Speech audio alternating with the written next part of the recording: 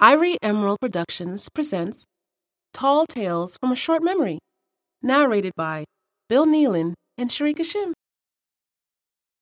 Tradition, the writing session.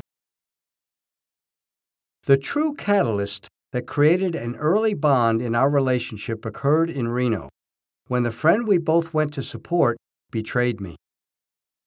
Upon hearing the betrayal, Sharika stood up for me and wanted a confrontation with our friend after knowing me only for a day. I felt so honored that this young woman had the level of character to defend someone she barely knew. Who wouldn't want a friend and ally who possessed such a moral compass? Back in Florida a few weeks, getting back to my routine, Sharika never completely left my mind.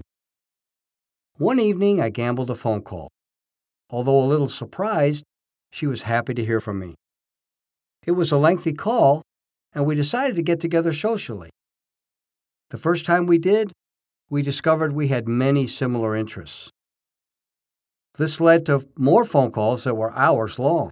Movies were a passion for both of us, and on our next hangout, we each brought our list of 15 top films. On our third encounter, I shared my love of quotes, those that were witty, but more so, those that were inspirational. Through our discussions, I learned that she was a journalism major in college, and she let me read an early work she had done called Why Couldn't? I was blown away. I let her read the eulogy I stated at my father's funeral and a couple of attempts that I made writing poems almost 20 years ago.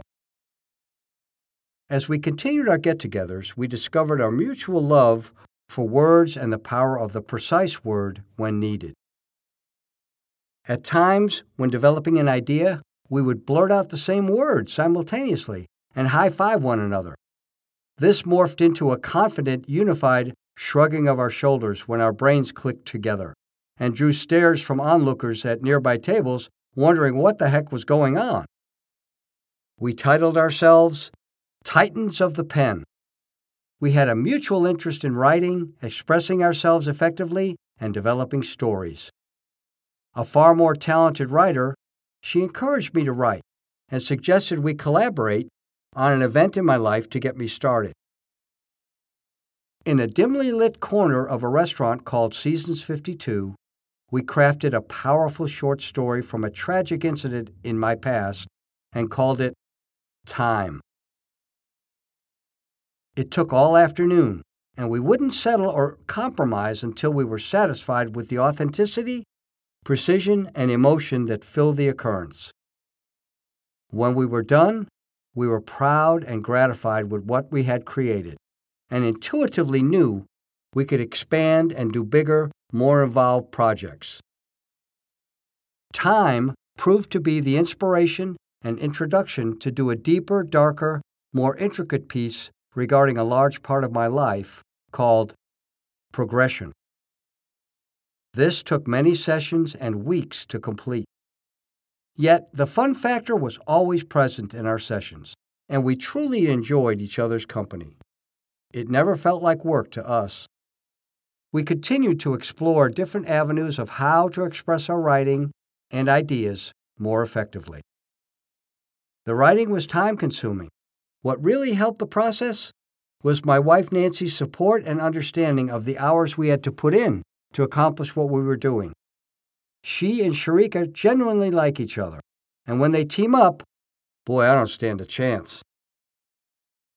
During our writing sessions, I was so impressed with Sharika's talents and abilities, I nicknamed her Shira, the warrior. This quickly and naturally morphed into Shira, which has stuck ever since. Now that I had this very talented ally, maybe writing an autobiography could become a reality. The suggestion came from someone who's been a dear friend for over 20 years. Through our friendship, Tina learned about my adventures, triumphs, and travails throughout my life. Always one to listen and support, it was her encouragement that gave the inspiration for My Journey with the Iron. I never believed I had the capability, know-how, or organization to do it, so I always put her off. But being so elated with the work Shira and I were doing, I told Tina about our writing projects. Now aware of the talented help I have, Tina doubled down on her insistence. Bill, you've got to get this done. Now I'm giving you a deadline. You have to complete the book by your birthday. Do you hear me? Okay, I'll do the best I can. January 16th, your birthday, and I will be checking on you. I felt that it was just too ambitious, so I thought I'd write about my path toward physical fitness and the lifelong experience-filled road it put me on. Maybe I could tackle that. I asked for Shira's assistance. She didn't hesitate and was ready with her input. We had a preliminary meeting at Cafe Luna, and she told me to bring a few of the biographies I had of my bodybuilding inspirations. That afternoon, we worked out a plan. She instructed me to come up with a title, chronological sequence, chapters, and a table of contents. A tall order, but I was confident. I had the best help I could possibly have. What followed was me talking, explaining, and relating, and Shira listening intently. She was keenly interested in what I was saying and absorbed all of it. I knew then her role was not only to help me write, but also to convey my thoughts and experiences in an effective manner. The choice was obvious. She must be my editor. She took on the responsibility and went far beyond that.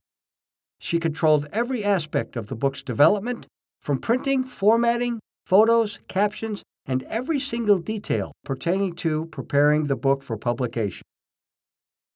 It still staggers me what she accomplished completely on her own with no help, learning everything as she encountered it. An iconic photo from the mixed pairs routine at the 1996 Gold Cup competition became the cover.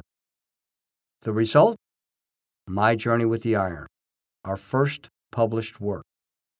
Despite the stringent regulations and several peculiar specifications which tested Shira's resolve, the book was published on February 26, 2022. After a brief congratulatory celebration, Shira said, Bill, you have a lot of friends, but the book isn't going to sell itself.